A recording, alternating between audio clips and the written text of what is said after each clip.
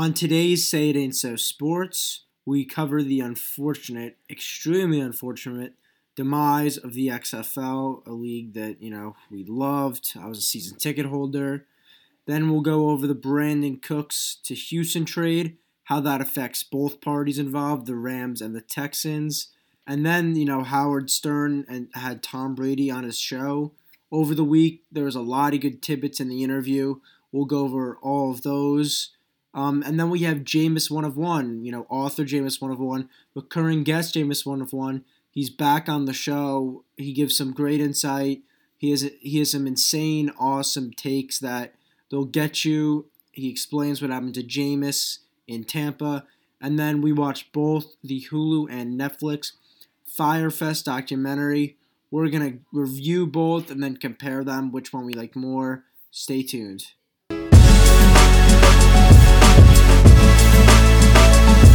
Not saying that.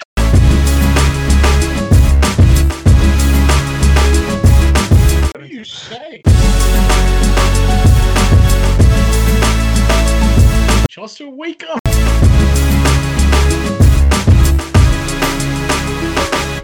Yeah, Ryan? Yeah, watch me rip this shit.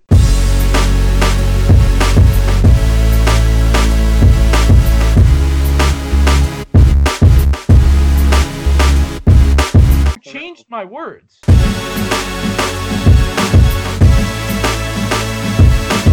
remember that!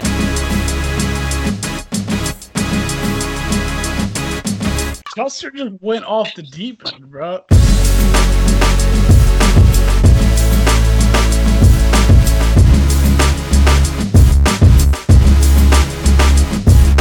Fuck,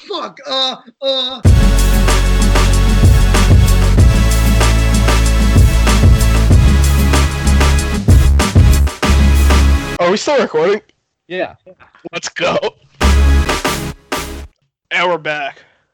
Guys, I have some unfortunate news to announce. Usually we like to start these pods up with the energy. We're hyped up to give you content, but this is something, unfortunately, we have to talk about it because we're the number one sports podcast out there. But, we don't want to talk about it. So the XFL, the report came out yesterday that they're firing all their employees, and that was a big question mark. And then it came out a few hours later that the league is shutting down operations. They're not expected to start again in 2021.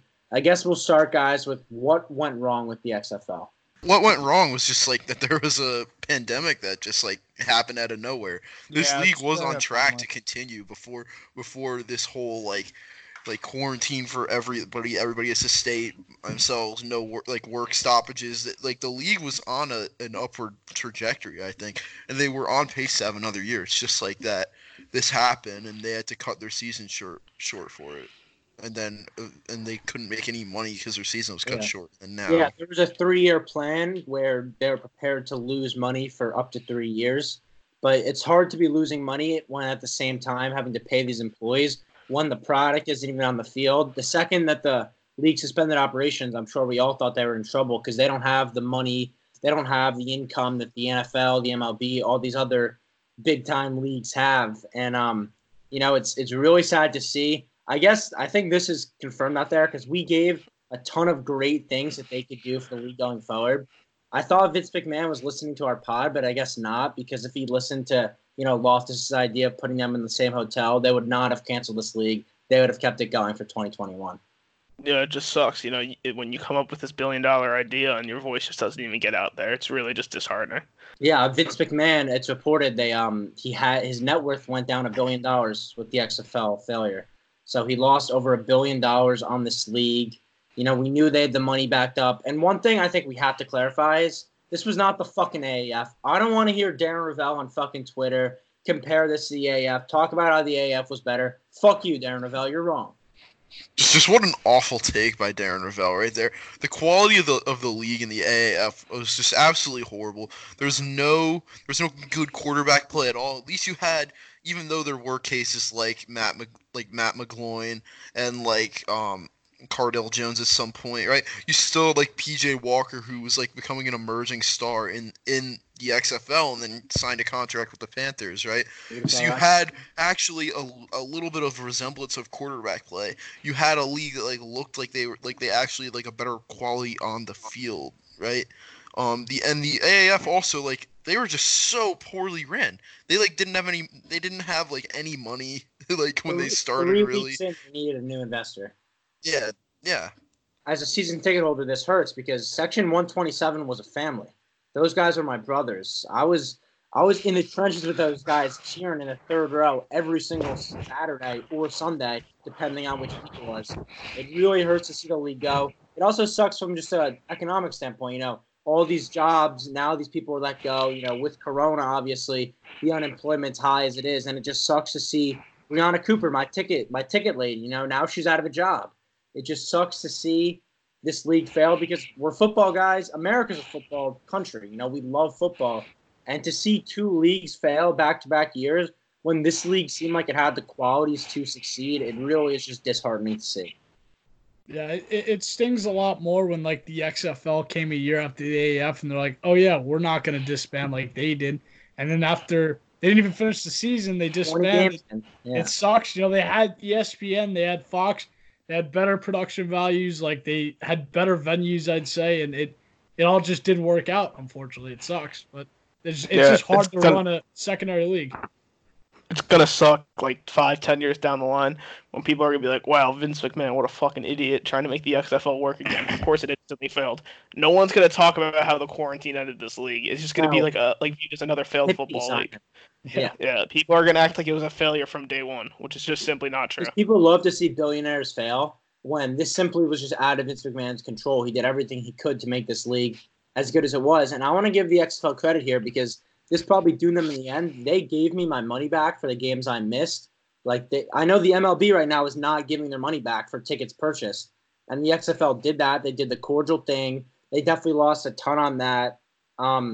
It sucks. My idiot friend, he renewed his season tickets for 2021, so him and still fucked yourself because he's not getting that money back. But to see the league care about their consumers like that, it was nice to see. And I agree, Loft, this should not be an indictment on Vince McMahon. And sadly, we know the way it's going to work. The blue check mark's going to be all over him, and he's not going to be able to, live another day without being reminded of this failure. Just hate to see this happen. They definitely don't have to make a 30 for 30 on the XFL falling again. I don't need to see that. It'll probably be included in the Corona 30 for 30 that will come out. Yeah, there'd be a piece of it, but ESPN did back it, and they just for some reason it fell short, even though it looked a lot better than the product of the AAF. I really like the COVID-19 definitely just destroyed it. It sucks that it didn't have the money to pay employees without getting the gate revenue and TV revenue, and that was literally like Vince McMahon just dumping money. He probably ended up saving money in the end. If he tried to pay employees all the way through, it probably would have been a bigger shit show. And who knows how the league would have bounced back in year 2 with every player being on different rosters. PJ Walker, the face of the league, out of the league. So, he probably saw it as a way to cut costs now and stop the bleeding before it got out of control. But it sucks to see. I know from a play standpoint, are there any specific things you guys want the NFL to include that the XFL had? No. Not a single one. I think that everyone should be mic'd. Like, I did enjoy that part. You could see that, and like the kickoffs were cool. And like I think they have like 3-point plays or some shit. Like I like that too. So ton of good stuff in it. And I mean, we'll see. I doubt the NFL implements any of them, but it was definitely fun to watch and like it was cool. So I think I don't know. The kickoff was pretty cool in that league. The NFL kickoff right now is a joke. Like it's the most dangerous thing. It's boring. It's just touchbacks every time. The rule that was really good was touchbacks from 35 because then it incentivizes teams to return it, and that's entertaining when teams are returning kicks out there instead of just commercial. You come back, you take a knee, commercial. Like that process gets annoying and wears down on you in the NFL. So they'll probably experiment with it a little to ensure that. I don't know if they picked up anything from the AAF, but I think they incorporated some things. We'll see a ton of players get opportunities, which I guess is a positive takeaway that they otherwise wouldn't have. Like PJ Walker, would he be in the NFL right now if it weren't for his Houston Roughnecks career? I'm not sure. So like there are some positive takeaways from this league, but it really just sucks to see it only go 20 games. Yeah, let's move on. Okay, so now we'll go to some NFL news, the league that's still standing, even with all this. Brandon Cooks was shipped off from the Rams as they continue to shed salary to Houston, as Bill O'Brien was able to give up a second-round pick. So, he traded DeAndre Hopkins for essentially Brandon Cooks and David Johnson at the end of the day. Didn't really save any salary. So what are your guys' thoughts when this move went down? I mean, you gotta feel good about this if you're Bill O'Brien. You were able to get rid of another one of your picks, and you were able to bring in another huge salary. I think you got to be happy if you're him. Clearly he's trying to get rid of all his assets, and I think he's doing a good job. To defend Bill O'Brien a little bit, just a little bit, he didn't trade the pick that he got from Arizona, so they sold the 40th pick. He traded the 57th pick. Still not a good deal. Still not a good trade, because Brandon Cooks, right? You now have you have basically like a very similar receiver in Will Fuller, both speed receivers, right? Both you just have both speed receivers. You don't really have any guys that are going to be physical or any red zone targets like DeAndre Hopkins was. I mean, DeAndre Hopkins could do everything, but it just doesn't really make sense from the Texans' perspective. But also, let's just talk about the Rams side of this a little bit. Just what a disaster Brandon Cooks Can we go more into the Texans side a little bit? Because you telling me that it was the 57th pick and not the 40th pick, that changes my mind completely. I'm all in on Bill O'Brien. He's a mastermind for pulling this off. No, let's talk about this from the Rams' perspective. They did get a quality season out of Brandon Cooks in 2018, and they ended up going to the Super Bowl. But they gave up a first-round pick for him, right, when he was on the Patriots. So they traded a first-round pick for him, and then they paid him. They gave him a 5-year, $81 million deal right after trading for him, right? And then he has one good year, and then a pretty injury-riddled season, a down year for him, and then trade him. Now they have to take on all this dead money for Brandon Cooks when and they trade him for a second-round pick, right? So you got a second-round pick back when you traded him for a first-round pick and paid him, and now you still have to continue to pay him. Just a disaster from just the overall sense of just having Brandon Cooks from the Rams' perspective, and it just what a disaster for the Rams in general. Just how what it's been since Super Bowl 53 for them. I think Brandon Cooks, he was due $16 million, and half of that was already guaranteed. So in the Texans standpoint, they are getting a cheaper receiver. In Brandon Cooks at $8 million is probably a bargain, I would say, compared to 16, which is definitely he's probably worth around 8 to 12 for his true value. So they're getting him at decent market value. But the Rams, they're still paying $8 million in dead salary. They're in cap hell, as we've been saying. They were our losers, one of our losers of the season, because their window is shrinking with these terrible deals. They still haven't paid Todd Gurley, which is interesting. We keep asking where all this money is coming to sign all these guys. Do they have the money to pay him? Todd Gurley hasn't been getting paid. They had to trade Cooks, and that gives Goff, who regressed last year, one less target to throw to after he got worse from the Super Bowl year. So, it's tough going in LA. They still have some nice weapons there. Cooper Kupp emerged last year, but you have to be at least a little concerned with, especially missing the playoffs last year. Can the Rams come back and they make the playoffs in 2021? It's going to be tough, and that division's only getting stronger. Especially Arizona, the addition of Hopkins. So it's gonna be tough for them to make the playoffs this year. There is an extra playoff team, which obviously gives them better chances, but I don't know how they're going to be much better than they were last year. And I'm also interested on what you guys think of the addition of Brandon Cooks to Houston, because he's definitely a completely different receiver than DeAndre Hopkins. Obviously, you can't replace a receiver with that level of talent, but he's a very similar skill set to Will Fuller, and they're both kind of vertical threats. It's almost like I just said that. No, but I'm asking everyone what they think of the scheme fit and the fit for Deshaun Watson. Obviously, it's going to be impossible to kind of fill that void of DeAndre Hopkins, because he is one of the best, if not the best, receiver in the NFL. But I think I'm also this kind of correlates another thing. I don't think Deshaun Watson's going to be as praised next year because he doesn't have a number one receiver to throw to in DeAndre Hopkins. And me, Loftus put me on the Josh Allen train before the 2019 season, and I'm one of the detractors from Deshaun Watson. I think this is going to be the year where he proves that he's not that good. He's not much of a deep threat. And you said Fuller and Cooks are deep threats. I don't think they're going to do much for him, and I think he's going to have definitely take a huge step back in losing Hopkins. And yeah, the Texans are not going to be that good. Yeah, this is going to be like the really bizarre chapter of Deshaun Watson's career.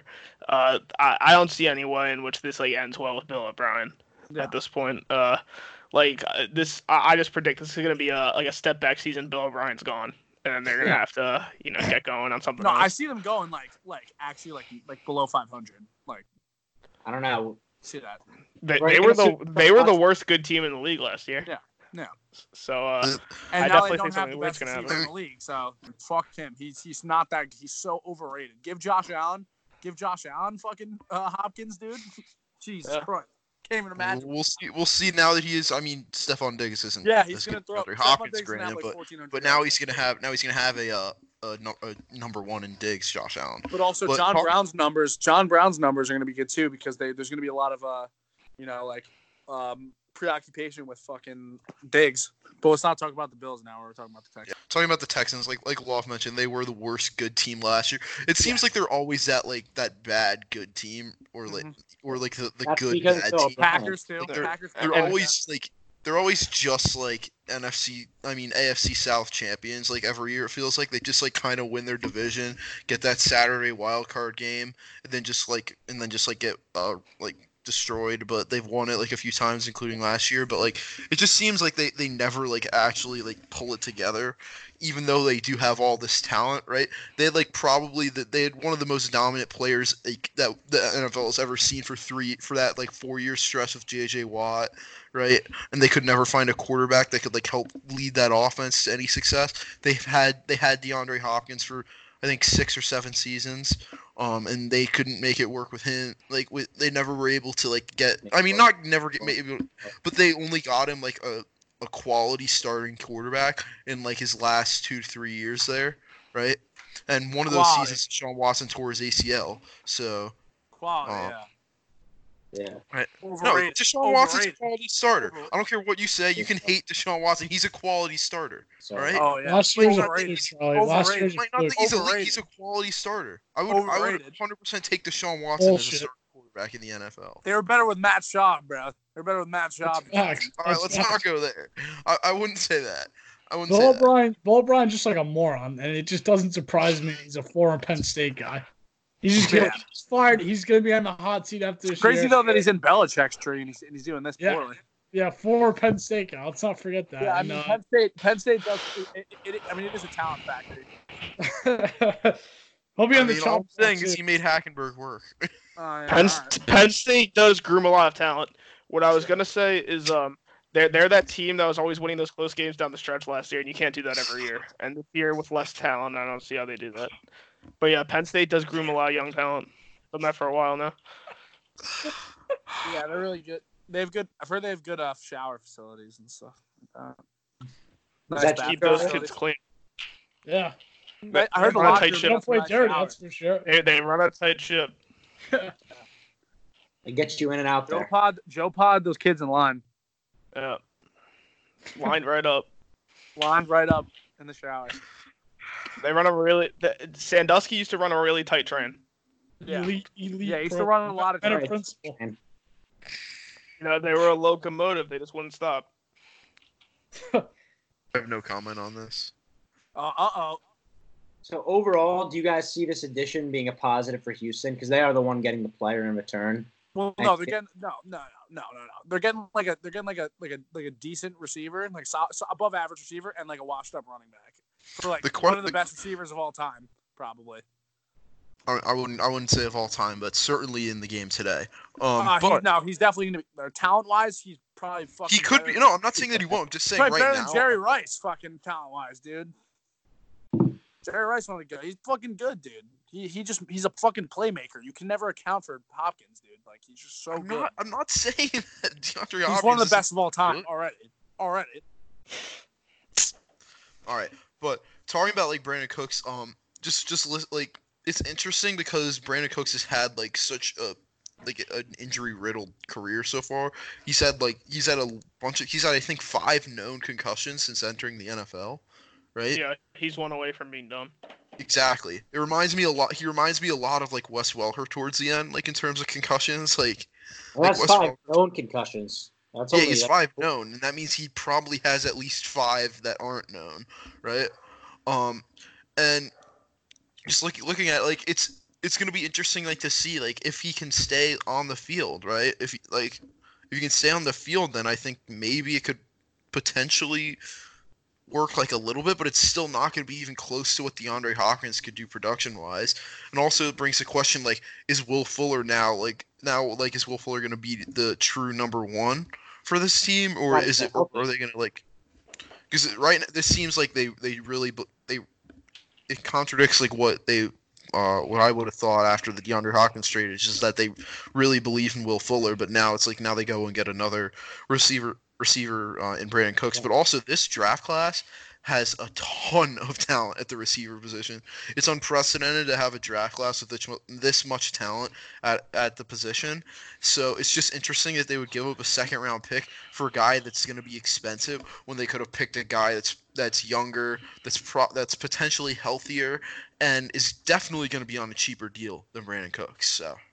Also, just Cooks, he's just been all around the world in the NFL. I think this is his 5th trade or 4th or something like that. He was also in 2 straight Super Bowls with the Patriots, then the Rams, lose twice.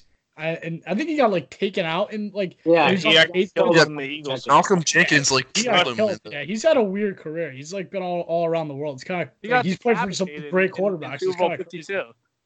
He got fucking decapitated. Yeah. It was insane.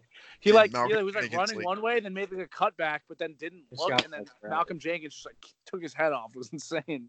Yeah. Okay. So what I was with Bill O'Brien, I think the reason they're trading all these picks is they have no GM right now, and Bill O'Brien's a Belichick guy. They're really people from the Belichick tree are really likely to trade their picks for established NFL players, because they're not too big. It's the college scouting department all the time, and especially not with Bill O'Brien, because he doesn't even have a GM right now. So he's not going to be able to find some gem in the 2nd round at receiver, even though it is an extremely deep class, and you think someone would be a no-brainer. He probably doesn't have confidence he's going to pick the right one. So he's going to pick a guy he knows can produce if healthy. And the thing that I just don't understand from his perspective is the number.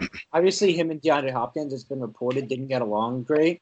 But the number one reason he said he traded him was to shed salary, right? DeAndre Hopkins wanted a new deal. But in trading DeAndre Hopkins and taking on David Johnson, plus overpaying for Randall Cobb and then getting Brandon Cooks, do they even save any salary at all? I don't think they there's no way they save significant amount of salary by bringing in Cooks, Randall Cobb on a terrible deal, and David Johnson on a terrible deal. Yeah, it's just Bill O'Brien. He's had an interesting offseason so far. Just such a shame for what the Texans. What if he knows something we don't? What if Brandon Cooks is just a monster next year? David Johnson runs for 1,300 yards next year. That's how coaches think. He definitely thinks he can replace the Hopkins production with the combination of Cooks and Cobb. Yeah, which I don't know if you can. Yeah, but they've never been a running team. You know, what I mean, it's more like Deshaun Watson scrambles around, throws some shitty check down to Hopkins. Figure it out. Yeah. Give it to Deshaun. It's more like Deshaun Watson can't make a good read than Hopkins bails him out. You know what I mean? Every time. Mm. Well, I also think looking at him, after they got the Chiefs just exploded on them in the playoff game, I think they're probably thinking we need a bunch of vertical guys in a similar way the Chiefs have, and now they're trying to get their own version of Hill, Hardman, Watkins. Track meet yeah. So they're just bringing a lot of vertical guys, because Hopkins, while he is a great receiver, he's more of an intermediate threat, and they don't want to have those short developing routes anymore. I think they want to play to Watson's strength. Have him run around a little bit more and just gun it deep. Yeah. That's what Will Fuller does perfectly for him. Yeah. And also, David Johnson is he's a buffed up Damian Williams when healthy. He can catch the ball really well. He's a great runner from the shotgun. He's an amazing catching running back. Yeah, so he could do a lot of those things. What I was gonna say is what a shame that when the Texans tried to hire Nick Caserio, it got blocked because I don't think any of this happens with Nick Caserio as a GM. Oh, but Okay, so we'll move on to over the week. I think it was Thursday. Brady went on the Howard Stern show, and he gave a lot of interesting tidbits, a ton of stories, and so we're going to go over that. And the number one thing I think, Tom Brady, alpha, we love him, but he said that, are we out on him now that it's reported he smoked marijuana in high school? I mean, this is ridiculous here. That's just what a terrible take by Greggy right there. He's from San Mateo, California. California kid. You don't think he was boofing that stanky pack back in the day, bro? He was ganking that shit, bro. Oh yeah, Tom Brady was on the beach with his lettuce and his surfboard, just like ganking weed on the beach, dude. If anything, it makes Tom more of relatable because everyone thinks of Tom as a robot who only ingests quinoa and fucking kale. But, we know back in the day, Tom is was a normal kid, just like us back in the day, ganking ganja, playing sports. I think it was very interesting. I think this interview in general, part of that, but part of the bigger interview, I think this is, Brady's leaving that what he views a restrictive place in New England. He wants to kind of spread his wings a bit and show people his human qualities, become one of those guys. Because even in New England, it was always something off about Brady. You're this doesn't seem genuine, and he wants to make it seem like this is genuine, everything he does. Yeah, and maybe, and from Brady's point of view, he probably thinks people don't think he's somewhat disingenuous because of the restrictions put on him by the New England system. And so now he's going to go somewhere where on the field he's going to be free, but also he's going to be able to really do and say whatever he wants to. Yeah, Brady's going to pull up to Tampa Bay first game in a fucking Lamborghini with some Kodak playing. It's gonna be insane, dude. Win or lose, we still lose. Belichick ran a tight ship over there in New England. Brady, I feel definitely has an eccentric personality. And he probably definitely hasn't been able to show it as much as he could. Yeah, before you go, Gray, he definitely has some sort of an eccentric personality because no one could be that good for that long and just be completely an average guy up there. He definitely has some qualities that we don't know about yet, and I think maybe we'll find out. He's gonna throw up in the drop top whiz op to the stadium with some Kodak playing, and he's gonna call a reporter a jit or something. You know what I mean? So I've been cool and jit. Loft, to what you were saying earlier about how he's trying to seem more relatable. In 20 years in that Patriot system, the Patriot way, I don't think he ever gave an interview as interesting or cultivating as this. And once he leaves, he empties the tank out. He tells us all these different stories. He gives us so much insight. And yeah, I think it's him trying to be more relatable because, as you were saying, people see him as a robot. 20 years in the league, he's still producing at a high level. He's still winning. And we've never seen that before in any position in the NFL. And he's kind of defining the mold and, 6 rings, greatest of all time. So he is trying to seem more relatable. Tampa Bay, let's go. He's there. He's in Tampa. I feel in New England, what if he did he would never do fucking Tom Burrow or something for Foxborough? No way Belichick's letting that slide. Even though Tom ran that team and stuff, I feel Belichick never would allow him to be the personality of the team. Because obviously it was New England was a unit. You never when you think of New England, you don't think of crazy personalities ever. All their guys are in line. And I think it's gonna be very interesting to see Tom Brady in a completely new element in Tampa Bay, in the sunny state, Sunshine State, just living it up, drinking margaritas and shit. It's gonna be crazy. Yeah, I think for a lot of his New England career, he was kind of conforming to the system. But we view that as the team's like Brady, because a lot of times when a team has a franchise quarterback, that's kind of the identity of the team, and the team all sort of become the quarterback. But maybe that's not what was happening. Everyone was just becoming Belichick, and now Brady wants to go and be his own guy in Tampa. And I think this is kind of a legacy play. He wants to be a relevant figure when he retires. And if he doesn't display any qualities that people are actually attached to besides his ability to throw the ball, how big is TB12 going to get? I think this was definitely a bigger picture move going to Tampa besides football. He's definitely going to try. He's definitely going to go there, do some crazy publicity stunts, and then try and make his way into media or something like that post career. Because Tom Brady definitely would be a great sportscaster. One thing I'd say, I think Brady's too big to be a sportscaster. Yeah, that's true. I think he's gonna be looking big. He's gonna be an owner or something. Yeah, with TB12, he's gonna want to push that on a team or something like that. That brand. But we've seen flashes of Brady's personality where he the way he acts and stuff his social media. You kind of see little flashes of him being kind of funny and stuff like that, with weird posts and stuff. So I think it's gonna be I think he's just gonna have he's gonna be eating on social media when he's in Tampa. I think it's gonna go once this Rona shit's over. He's gonna go off. He's gonna be running the internet.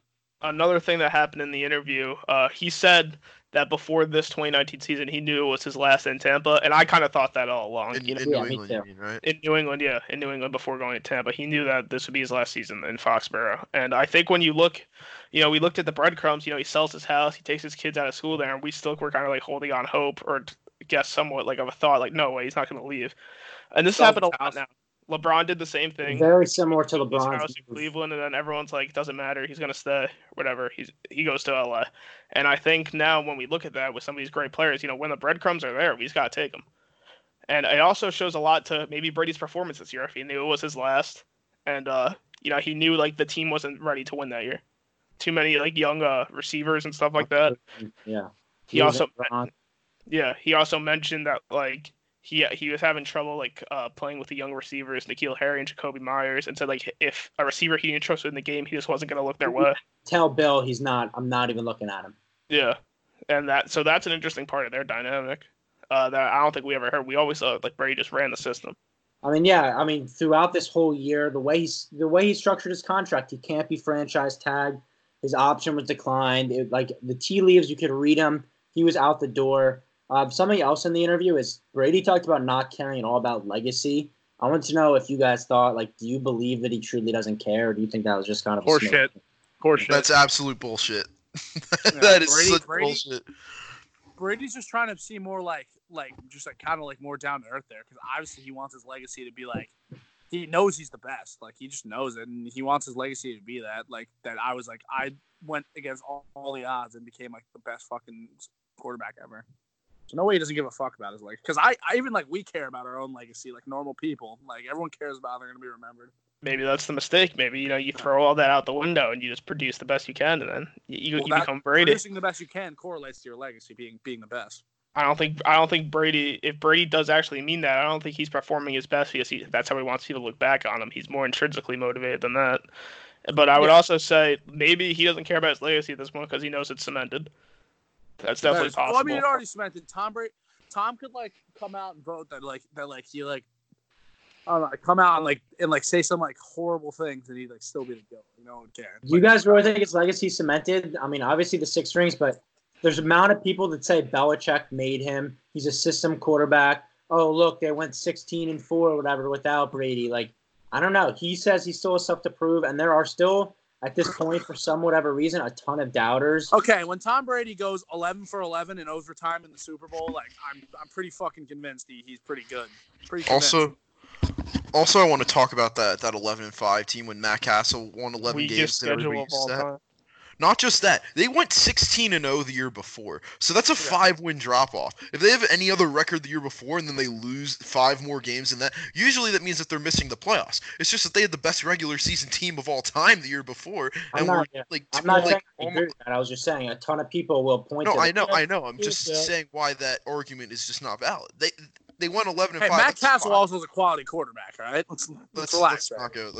I personally, I think that you could have a great coach, right? a great quarterback at the same time, and they could just coincide and be really good, and that's what makes a dynasty. And like, Belichick did not coach that Super Bowl 53 victory. That was all Brady and the players out there when they were down 28-3 over. So it goes to both great coaching and great playing. I don't think you could just give one credit and then devalue the other. So I think that's a little.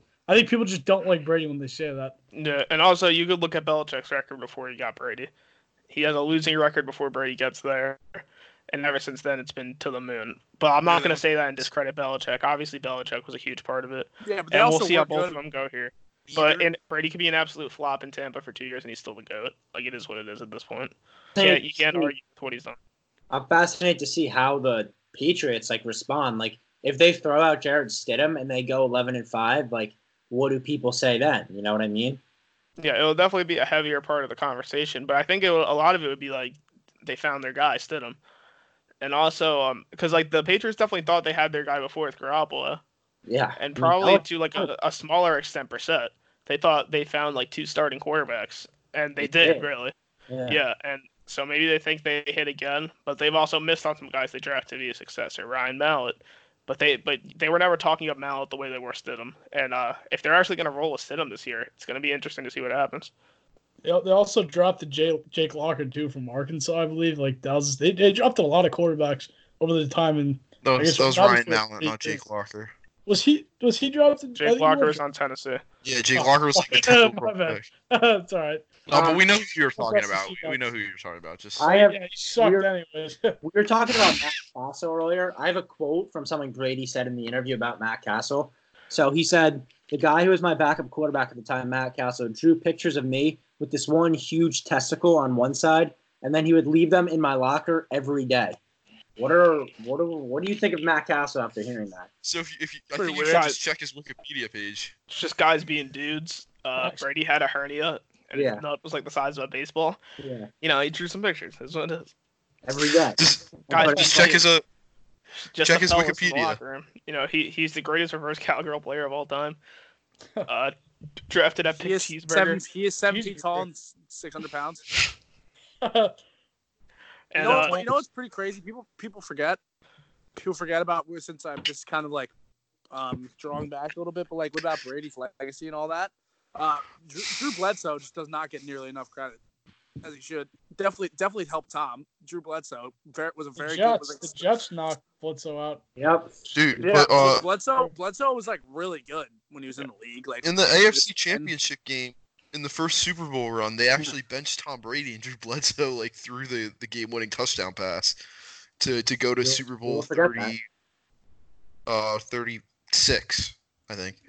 Yeah, and if you ask Brady, he'd be the first guy to tell you that having Bledsoe with him was a huge part of his success. And I think this is like a weird spot for Stidham now, talking about that he only was under Brady for 1 year, and he only has Hoyer with him now. It's gonna like whatever happens on the field, it's gonna be weird having a second-year quarterback trying to like run this veteran team in New England. Well, this is also, this is similar to like when Romo was with the Cowboys, like helping Dak out, and Dak had like a monster first year in the NFL, and then Romo was gone, and then Dak didn't perform as well. Like if Stidham started this year and Brady was like a backup helping him out, like I could see Stidham like being insane, but like I don't know. Like I remember watching him play in preseason, and he looked pretty ass, but you never know.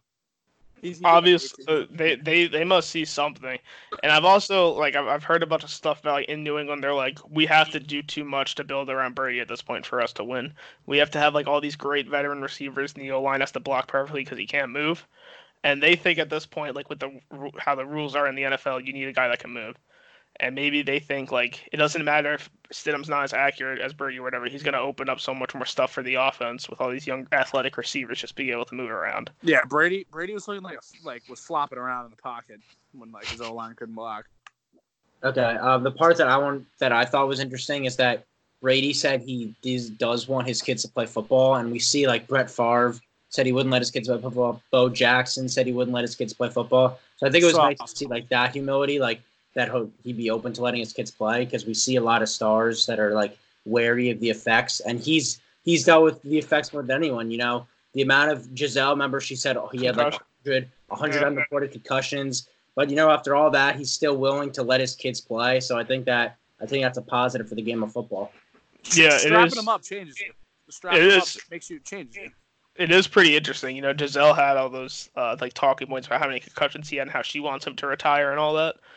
Obviously, Brett Favre, was physically broken at the end of his career from playing. Bo Jackson had like a horrific injury that ended his baseball career pretty much as well. And so, like, I would, of course, I'm not shocked that they would say they wouldn't want their kids playing. But with Brady, like he's built everything on football, and it'd be really interesting to see. Like, it'd be sick to see like a fucking Brady's kid playing in the NFL. I mean, his brand is TB12. Like, to not let his kids play football and that's your brand, that would I feel like that's. He has two sons. Contradicting yourself. What if one of Brady's kids like the number one pick and he's just fucking terrible? What if he just like lights it up? He goes to like Alabama and like lights it up. You gotta watch out for Arch Manning. Like Eli and Peyton's like. Arch Manning is gonna be watch out. Filthy, that guy's dude. elite. He's filthy. He was like the freshman. He's like player of the year 6'2", like 170 pounds. And he's like throwing missiles out there. He's playing at Newman right now. The same high school as Peyton, Eli, and Odell. Cooper. That guy's gonna be elite. Yeah, and Cooper. It's gonna be awesome when he's playing for like some sick SEC team in like 3 years. Nah, he's definitely going to Ole Miss. So Miss. He can like Yeah, it's gonna be it's gonna be Cooper sick. went to Ole Miss, and Eli went there, and so did Archie. That guy's it's gonna be fun to watch when he's in the league. One more note I have from the interview is that Brady said that he doesn't lift weights. Like he cut them out of his routine. Like Yeah, that's old news, though. He talked about that in Tom versus Time. I watched his like TB12. Like I watched like a video of like a TB12 like workout. They're just doing a lot of weight movements with bands. And yeah, I'm not shocked that Brady at this age isn't like doing like heavy deadlifts. Can we announce the TB12 thing in the works? No. No? Okay. We won't announce that. So is that all for the interview? One more thing, Brady said he's like he didn't say anything about like dick size in the locker room. That just doesn't seem right to me. He definitely knows. Oh yeah. Like he notices for sure, no doubt about it. Well, what do you mean? He's like asking him about like Gronk's dick size. Dude, Gronk definitely got a hammer, dude. No way. No doubt about it. That's pretty much. No doubt about it. Gronk's got a third leg, dude. No doubt about it. Greg and one like concluding thought. This is like a great interview to see Brady like in a new element, just like totally being like it's almost like I was just like talking to Brady. It's almost like felt like I was in the room like shooting the shit with Tom. Like it's very conversational. Like Brady, because like Belichick, whenever he does like the press conferences, he like never says anything. He's just like, we gotta play better. On Cincinnati. I'm Cincinnati. Like Brady just gets out there, he's like, we gotta play better. And then but now Tom's in Tampa, like in Florida, like the scam, nice like weather, the scam, like degenerate capital of the world. Like Brady's gonna be going off. He's gonna be going off. Yeah, I can't wait for this last chapter of Brady's career. It's gonna be interesting. It's gonna be insane. I can't wait. I think he's gonna win everyone over now. Like everyone's gonna love him now. Yeah. Okay, so speaking of the Bucs now, we'll have after the break, Jameis 1 of 1, author Jameis 1 of 1, to give his take on everything that went wrong in Tampa with Jameis Winston. Recurring guest author Jameis 1 of 1. It's an electric interview. He gives some insane, awesome takes, and you guys will like that. So we are welcoming on recurring guest, author Jameis 1 of 1. Brother, how you doing today? Real good. I'm glad to be on again. Yeah, we're glad to have you on. You gave us some great insight last time on Jameis, but a lot has changed since then. I guess we'll start with, we'll rip the Band-Aid off. What went wrong for Jameis in Tampa? Well, I mean, it sounds great. Yeah. Arians got spending towards the end of the year to devalue Jameis in an attempt that if Brady didn't sign with them, that he could get Jameis back, as deep as possible, which I understand. I mean, that's the way the game is played. But when the agency hit, Jameis remained loyal to the very end, even to his detriment. A lot of people, they probably wished he kind of would have went diva. He kind of would have went me first. But that's not who he is. He stayed loyal to the team to the very end. And, they went with Brady. I can't blame the Glazers at all, for one thing. Mm-hmm. I have nothing negative to say about the Glazers. They made a very, shrewd financial decision. I mean, Tom Brady brings a massive revenue boost to Tampa.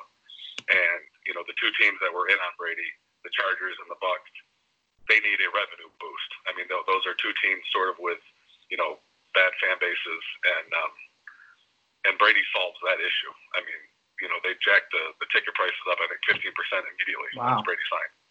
So the Glazers, they made a smart financial decision.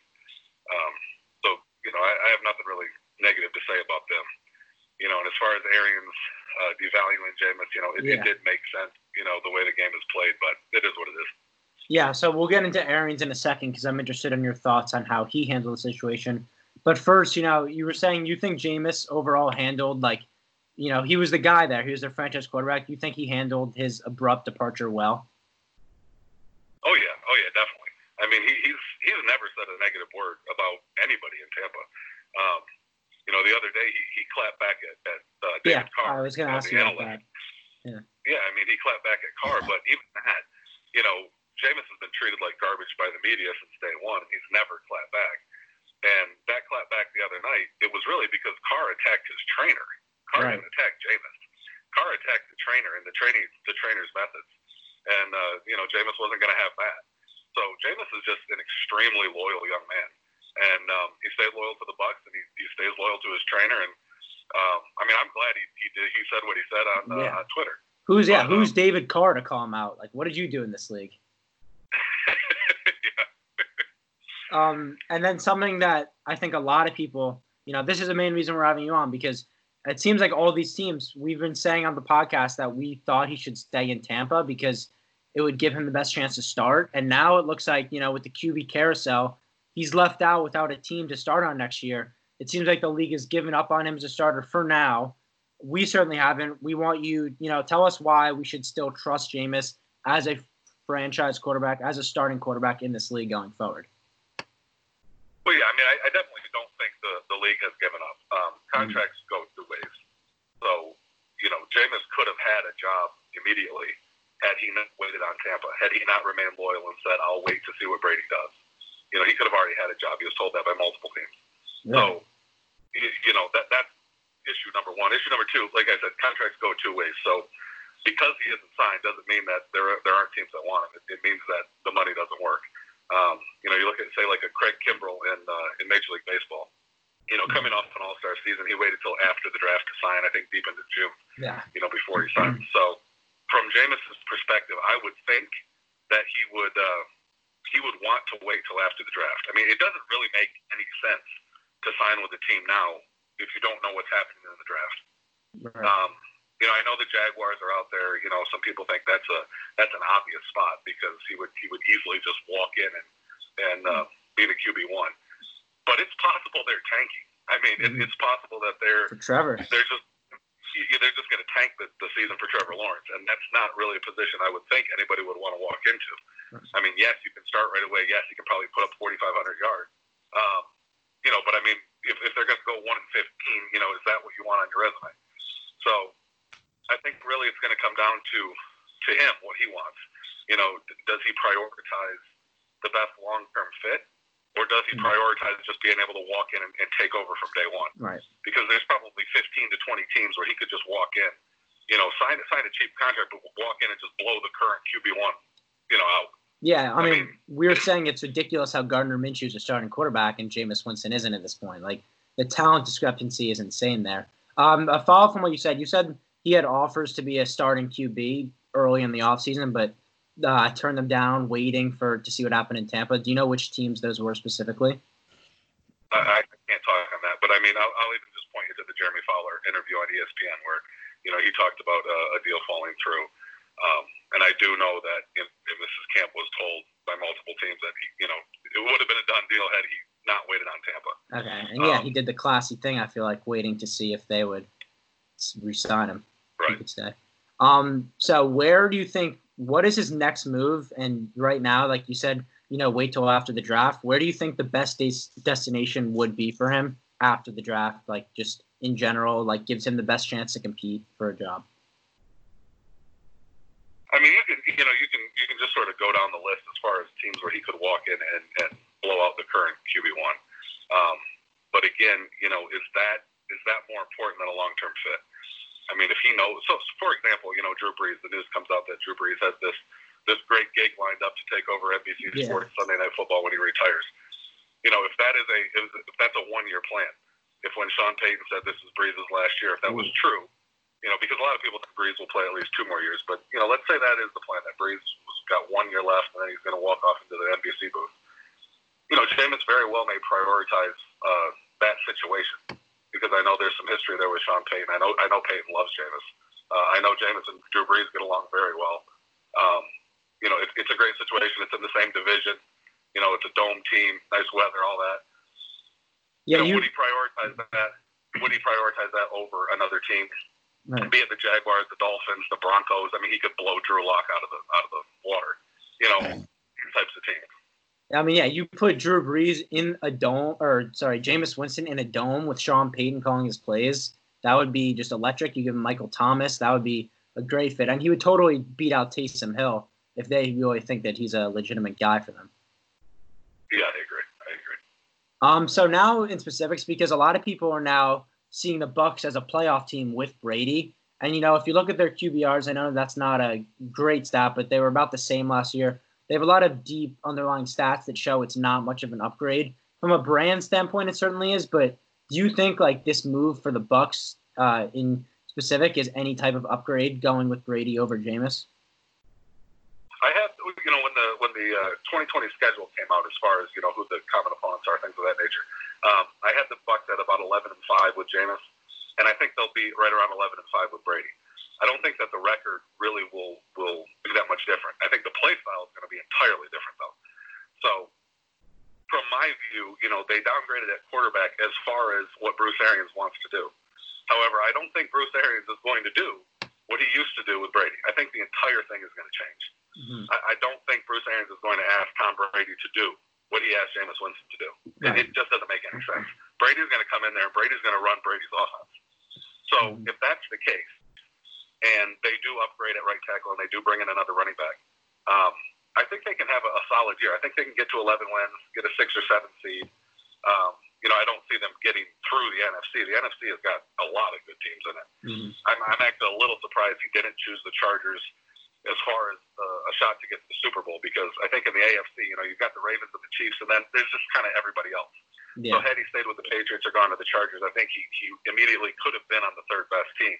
Mm-hmm. Whereas with the Bucs, you still have 6 or 7 teams that are legit in the NFC that you got to get through. But I do view them as a playoff team. I view them as an 11-5 team with Jameis running Bruce's offense. I view them as an 11-5 team with Brady running Brady's offense. Oh. So I think it'll look different, but I think the results will ultimately be right around the same. Now, that's a good point. Brady's offense will definitely, there's a lot more running involved. Do you think Ronald Jones can handle that workload all on his own, or do you think they need to bring in anyone? And is there a guy in the draft you like or anything like that? Yeah, I would imagine they would spend one of their first, second, or third round picks on a running back. I think Rojo has a lot of talent, but he's not a great receiver. And I know Brady loves, pass catching backs. So I think, they may have their eye on a guy like Clyde Edwards-Helaire. And if they could get a guy like Dobbins or Jonathan Taylor, somebody like that, fine.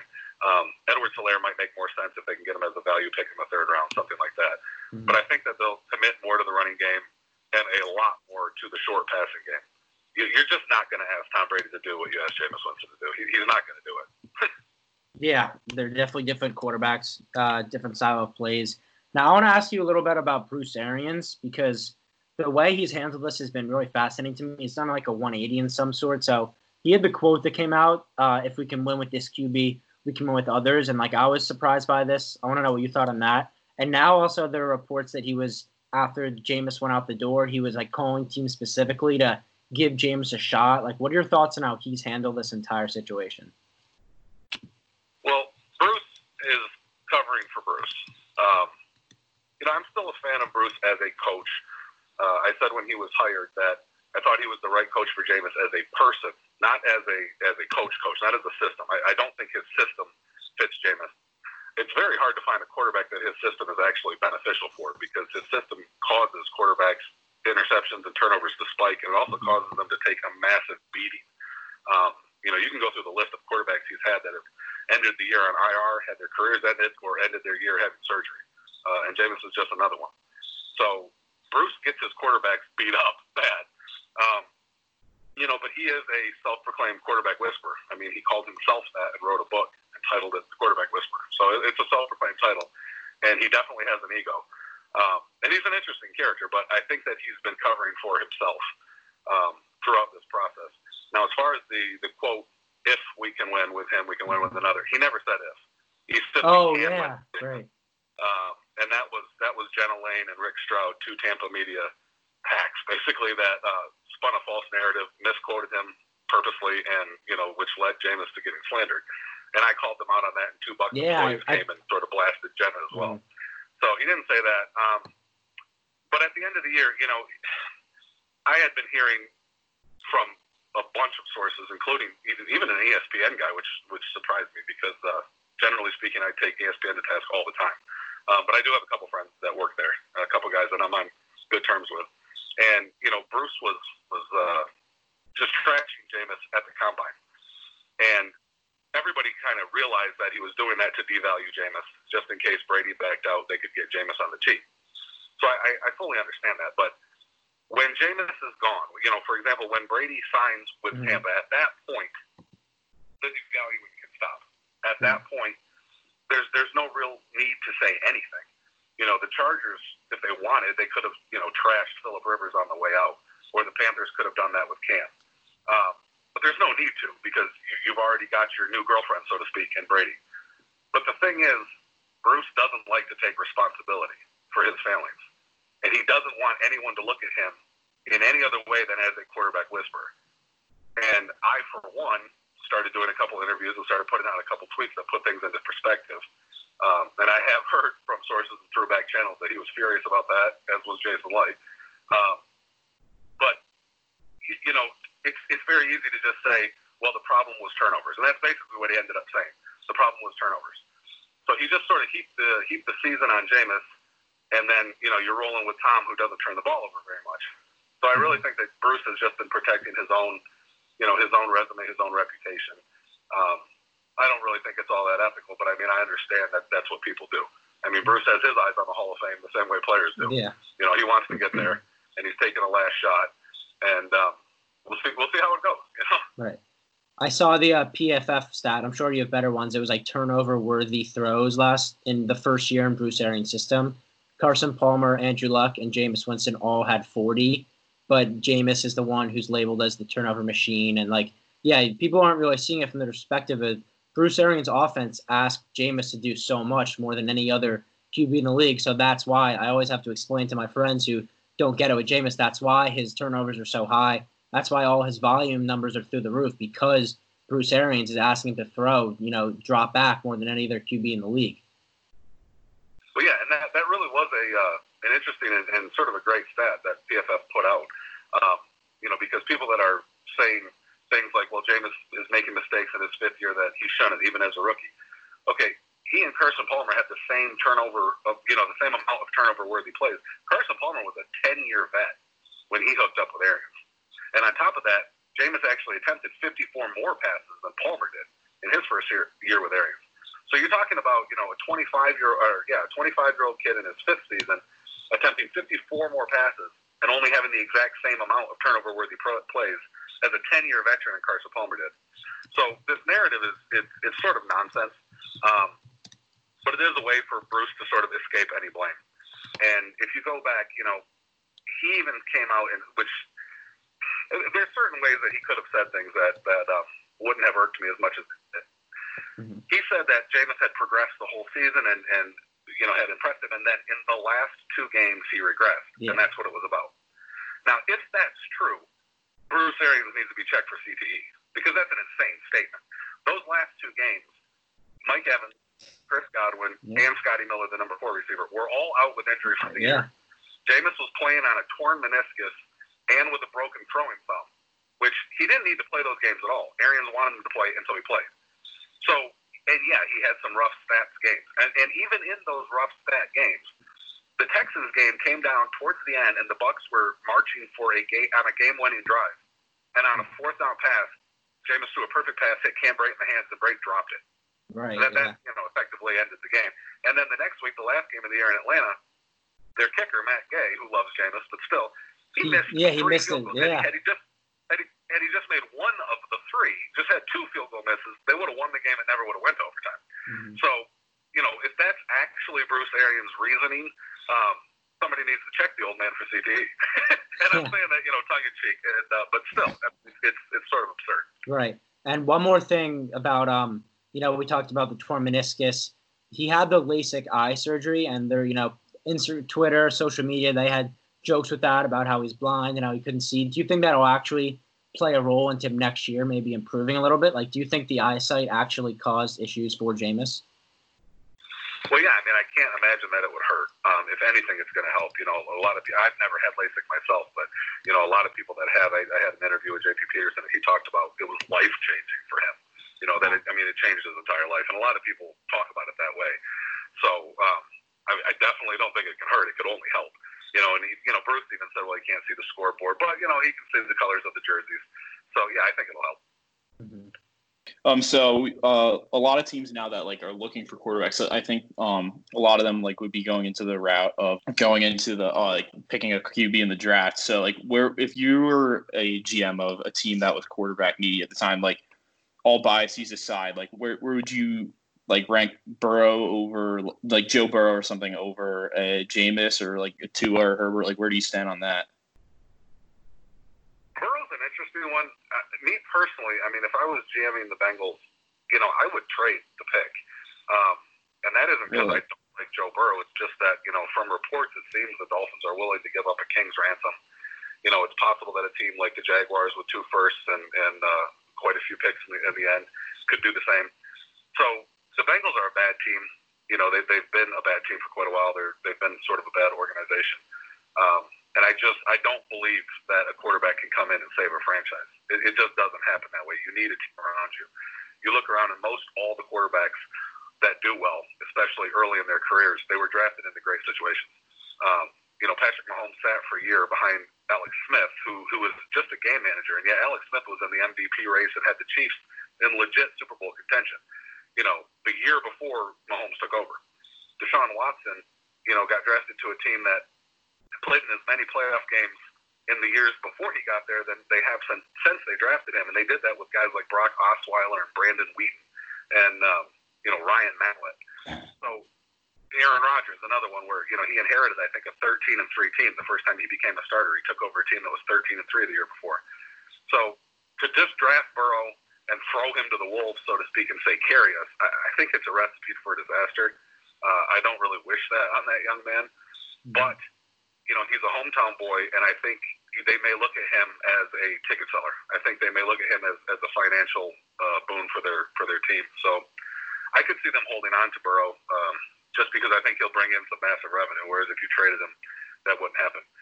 As far as Tua goes, I mean, if I'm a team like the Dolphins, I personally would rather sign Jameis and draft, maybe the best offensive tackle available to protect him than just draft Tua. Because Tua, we really don't know what he is. I think Tua is a better prospect than Joe Burrow if healthy. But Michael Lombardi, he did an interview the other day, and he said that, 2 teams had told him Tua's just like not even on their board. They think he's brittle and he's just not going to last. So they just like took him off the board because of medicals. And if that's the case, spending the 5th pick in the draft on a guy who may never play or may get in there, may redshirt this year, play in 2021 and have a short career, that's scary. I mean, that's a way for a GM to get fired quick. So, the team already loves Fitzpatrick. They loved what he brought to the team. And Fitzpatrick was a backup for Jameis for 2 years. So if they love Fitzpatrick, I think they could fall in love with Jameis too. So we'll see. I mean, that's where I would look at it on those 2 quarterbacks. As far as a guy like Jordan Love or Justin Herbert, I think they're both really raw. So if they get into the right situation and they can sit and learn, I imagine both can turn into 2 good quarterbacks. But I think you're sort of taking a flyer on both of those guys. You don't really know what they're going to be. Same with Jacob Eason, Jalen Hurts, some of the guys that are projected in the 2nd, 3rd, 4th rounds of the draft. So I think if you're just looking at draft quarterbacks and sort of throwing Jameis in there as like a 25-year-old rookie, I think he blows all of them away as far as just a pure talent. He's got a little more wear and tear on the body. He is coming off multiple surgeries, so that plays into it. But GMs, a lot of times they'll play safe. They'll make the safe play because fans like to think that every team is trying to win the Super Bowl every year. That's not true. That's not true at all. Many teams, they're trying to sell tickets, and many GMs are simply trying to keep their job and maybe even get an extension. Jason Light used Jameis Winston as a scapegoat for years to get an extension. And, same thing. Through sources, Jason Light is furious with some of the interviews that I've given. And I'll put this on my Twitter, and he can listen to it. And if he wants to reach out, he can instead of talking to people in bad channels. But many GMs use players, use quarterbacks, especially franchise quarterbacks, to get themselves contract extensions. These are men with families. This is not about the fans and bringing a Super Bowl to a team. This is about keeping your job, and stacking your bank account and being able to retire one day. So, the Bengals choosing Burrow, it makes all the sense in the world, even if it would be smarter for them to trade the pick because he represents revenue, he represents what the fans want, and so you're sort of buying yourself time. And if he struggles out of the gate, you can say, well, that's okay. He was still a good pick. Let's wait it out. Let's give him the 4 years. With Jameis, you're bringing him in on a heftier contract, of course, than what a rookie would get, and you're sort of putting your name with him and saying, well, he's going to have to do it. So it is. I can understand why it's a little scary for some GMs to do that, and it's a lot easier to take a rookie where the owner will give you a few years a cushion. Yeah, because they say that's a great way to keep your job is get a rookie quarterback in there because then you can always blame it on them, the coach, stuff like that. I'm wondering overall, do you think Jason Licht has done a good job as the Bucs GM?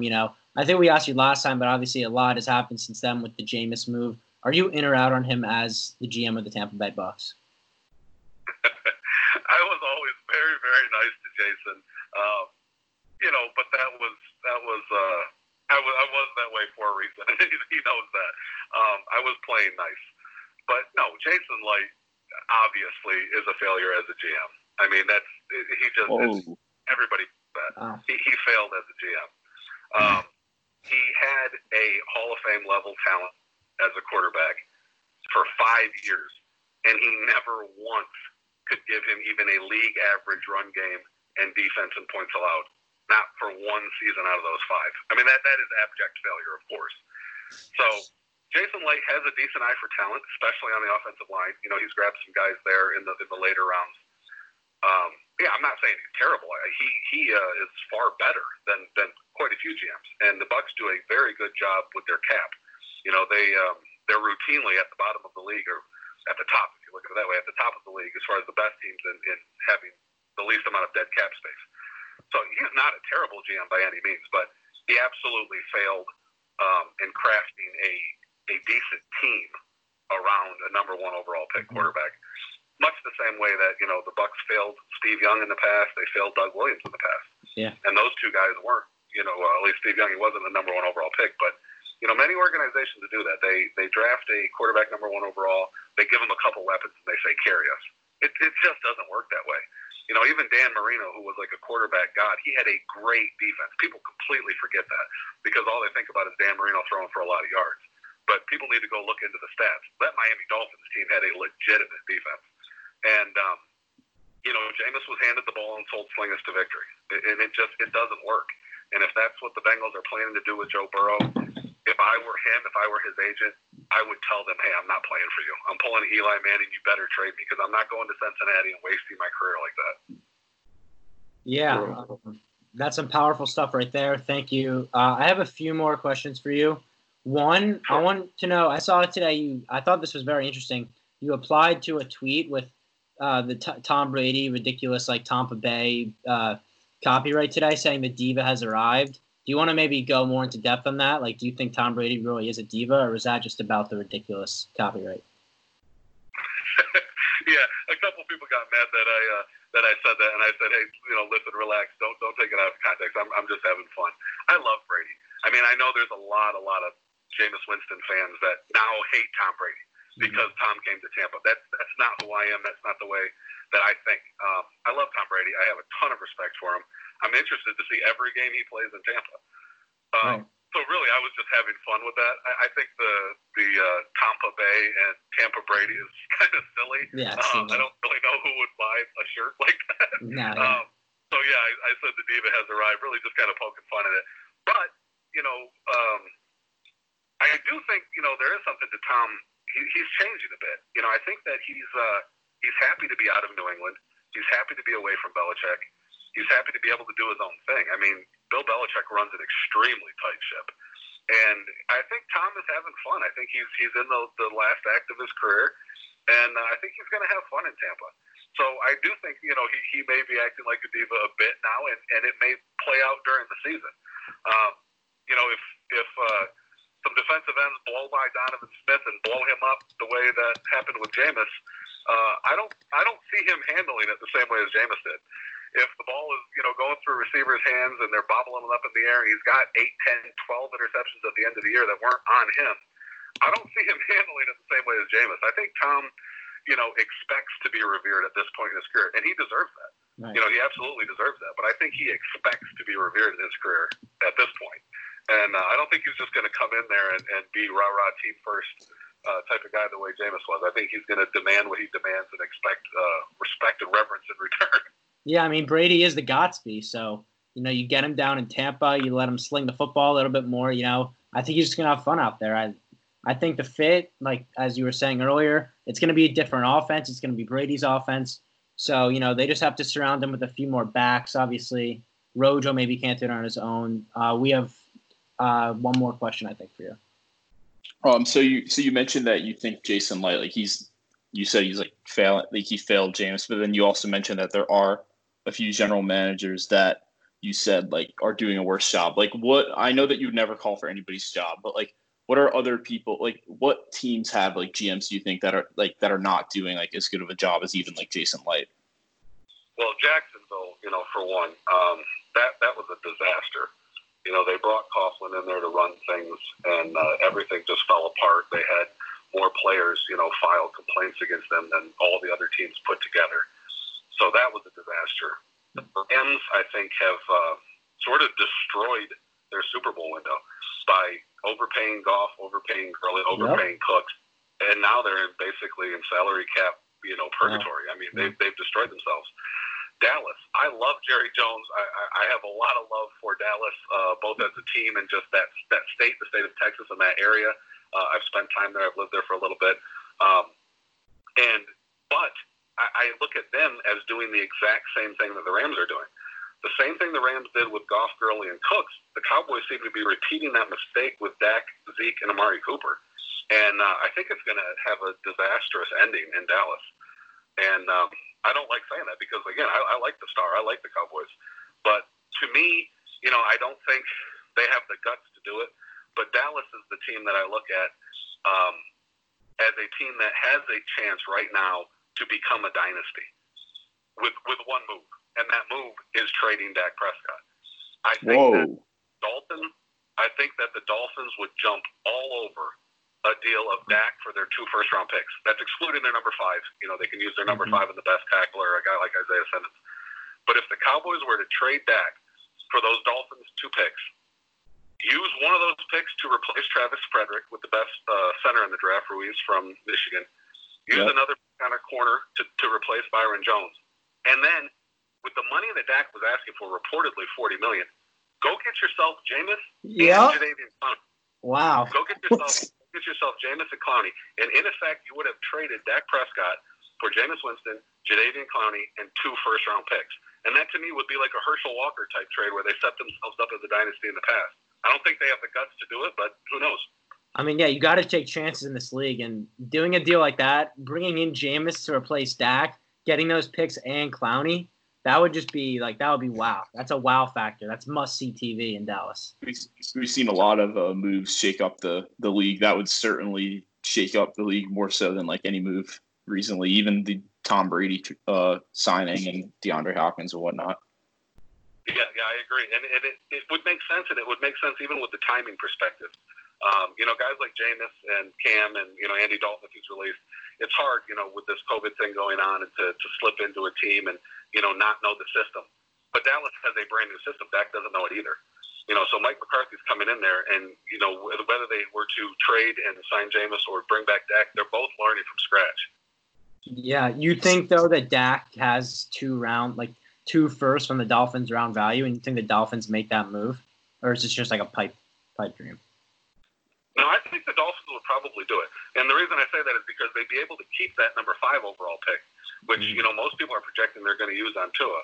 So they'd be able to keep that and take the top offensive tackler, the top defender on their board, and just use those other 2 on Dak. So basically, if they do the trade and they just stick with what they've got, they're going to have Tua and then those 2 lower first-round picks. And Tua might redshirt the year and may not be anything. Who knows? Whereas if they do this deal, they get Dak and they get that number 1 offensive tackle on their board or that number 1 defender on their board. I really think Miami would jump at the deal, and I think Dallas should do it. If they can trade Dak and end up with Jameis, Clowney, and 2 1s, I think it's a no-brainer for both Dallas, and I think it's a no-brainer for Miami. Really, I love that. Wow, that would be electric. I was just wondering, like, with all this like COVID stuff going on, how do you think that's affecting Jameis not being signed yet? Like, do you think that if this wasn't going on, like, he would have been on a team already? Because it seems like the 2nd, even the 3rd wave of free agency is kind of like passed by, and he's still unsigned. So do you think that this has been affecting him trying to sign with any teams? Yes and no. I I mean, I think if Jameis wanted the job right now, he'd have one. I really think it makes more sense for him to wait till the draft's over. But the COVID thing has sort of been a disaster, and teams would like to meet Jameis, talk to him face to face, and that's actually, one of the best selling points he has. You get him in a room with the GM's going to fall in love with him. The media doesn't know him. They don't understand him. I read something in Pittsburgh today because there's a fellow on CBS Sports that's really banging the drum hard to get Jameis to the Steelers. And I know Bill Cowher has come out and said that. Peter King has said that. A few other guys have all tried to say, hey, Jameis to the Steelers is the perfect fit. But the Steelers, their fans, their media, they don't know Jameis. And I read a piece and it said, well, Jameis is a malcontent and a diva. I mean, you got to be kidding me. Anybody that actually knows Jameis would never use those words with him. He's the hardest worker there is. He loves his teammates. He's totally team first. But, the media perspective and players' perspective is completely different. So to have him in a room with the GM, I think, the GM would fall in love with him. Yeah, I mean, the media is just, the bashing they've done on Jameis is just, it's so frustrating. I forgot to, earlier you did say, I completely forgot about the quote that Bruce Arians, if we can win with this one, we can win with others, was false. And I remember the time you came out with that great hit piece, exposing the writer for making that up. So, we Jameis Truthers, we appreciate all the work you're doing, exposing some of the just incorrect statements about him. Thank you again for coming on. We really appreciate it. My pleasure, man. You guys have a great day. Thanks, you too. And stay safe out there. Yeah, you too. So that interview was brought to you by BBV Giants, the #1 source for NY Giants content on IG. Thank you so much, Charlie, for letting us, giving us that sponsor money. It was a pretty good interview, guys. Good stuff by Jameis 101. Yeah. Now let's move on to Fyre Fest. So we watched both the documentaries on Netflix and Hulu. We're going to talk about them, compare them. First off, why don't you guys start with just your #1 takeaway from these docs, Ernie? The whole time, it was very aggravating almost to watch both these documentaries, and it's overall you could just see that influencers in general are just fucking stupid. They are nothing, no name, dumb idiots who are lazy and don't want to do any work and just pump shitty products on their Instagram, such as Fyre Fest. And, these fools, these absolute buffoons like Fuck Jerry, who just mooch off people's content and post stupid shit on their Instagram and just copy and paste memes from Google. They're just bad people. And that, honestly, they're worse than Billy McFarland because they enabled him to. Wow. I disagree with that. I think influencers definitely played a part, but at the end of the day, they enabled him. He had no platform until he had idiots like Ja Rule and Fuck Jerry pumping his pod. They lived the Fyre Fest before the Fyre Fest when they did those photo shoots and shit, and it was just a wild fucking move. I don't know why they had to do this. I mean, it was supposed to be a promotion for the app, but I mean, I don't know what the plan was going in there. It was just a fraud, as the second documentary named. Also, just what a shitty idea. If you're gonna have a music festival, you need to plan it at least 12 to 18 months in advance. You don't plan it with 6 months before you're gonna do it. Also, they made it in the they were doing it in the Bahamas or whatever, right? On the busiest weekend in the Bahamas, because there's that sailing thing, right? So there were no hotels, no cars, no nothing for these people to be able to to go anywhere, right? So it's so poorly planned out, and he wouldn't budge. It was just so if you're gonna do it, do it when you when it'll be good to have it, you know what I mean? It was everything that could have possibly went wrong for them went wrong because of just shitty planning, right? It wasn't bad luck besides the pouring rain the night before. That's the only thing that was bad luck for them. Everything else they put upon themselves.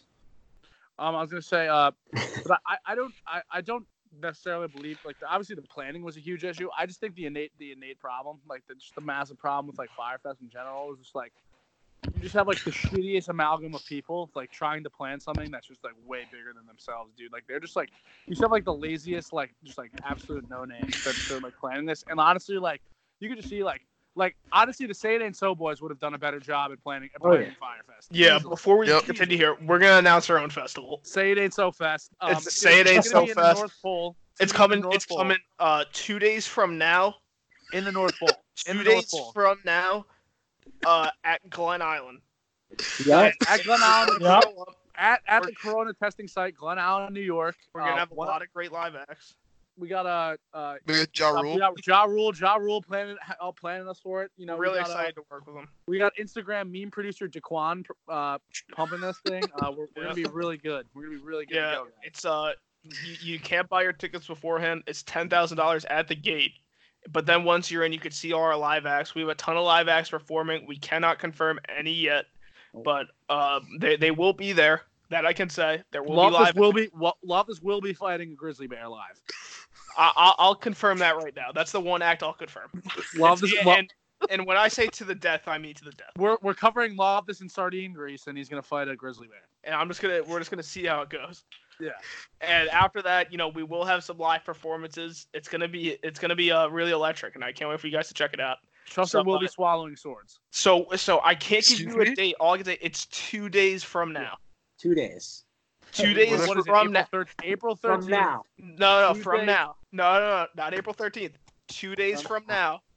2 days from now, and it starts at 3 a.m. Okay? That's not a festival. I would recommend you probably show up at 2:45-ish if you want to get in early. If you want to get a ticket. Because it's going to be swamped. It's just going to be chock full of people trying to get influencers there. Really excited for it. Kurt Schilling's going to be there. We're really excited about that. He's going to be signing autographs. It's just going to be a really fun time. OJ's going to be there. Absolutely. 100%. We're going to have a Pop Smoke hologram. We're going to have Aaron Hernandez and Pop Smoke perform together. That's one of the acts I'll confirm right now. I'll confirm Aaron Hernandez Pop Smoke duet. Yeah, we have and Greggy is going to be self-mutilating on stage. Greggy has gotten some ribs removed. We'll see what he does with that. Yeah, we'll see what he does. Some lower ribs have been removed. Yep. So he's going to try a stunt that nobody's ever seen before. Cap will be the whole chef. Cap's going to be running the cooking. Yeah, it's a lot of Italian cuisine. Yeah, no cheese sandwiches served there. Your ticket's not going to get you food. All right? You have to pay on your own, but we're going to make you buy tickets to buy your food first. Yep. Okay? And we're going to give you the tickets there. And then we're going to strong arm the local population into working for us and then not pay them. That's 100% the plan. So 2 days from now, Glen Island, be there at maybe even 2:30. Be there or be square. Yeah. Yep. There are tents to stay overnight. Yeah. And some honestly, fellas. Going back to Firefest, one of the funniest parts is that they have like fucking refugee tents from like Afghanistan. Like all these people. It's like they're hurricane refugee tents. You're paying for the deluxe suite, and then they're sleeping in a fucking tent that's like waterlogged. Mm-hmm. So let's start from the beginning and patch the story together. So basically, this nut Billy McFarland and Ja Rule, they team up to frat boy. He's a frat boy. They team up to create an app that lets you book famous celebrities, artists to perform at your birthday party and shit. And their idea to promote it, some random guy, I forget his name, is just yo, let's throw a music festival to promote it. And then Billy hears that and he's like holy shit, let's do it. So they get an island, Pablo Escobar's island. It's apparently perfect for them. And the people that are there just don't mention it in the ad. The first thing they do is mention it in the ad. They get kicked off the island. And from there, it's just a shit show. Why would you mention that it's Pablo Escobar's island? You can use this island, this insane island. Just don't mention in the ad that it's his island. The first thing owned by Pablo Escobar. You gotta respect that move. They really kind of ego-chowed the owners of the island, and they really just went for it. That being said, really screwed them in the end. The island that they were using, it wasn't ready for a festival. There wasn't a mass lot. There was no infrastructure. There was no infrastructure. There was no water lines on anything. There was no power lines or anything. So this was a half-assed idea, and then Billy McFarland just decided to go all in, even though all the warning signs were saying not to. And the first thing he did, which I guess was the only positive marketing on his end, was get a ton of no-name influencers that Herney just bashed and called talentless. There were some big-name influencers there. Hosting the Orange. Well, Kendall Jenner. Big name. I'm saying they're big names, but they're no names. They're no names in the sense of their talent.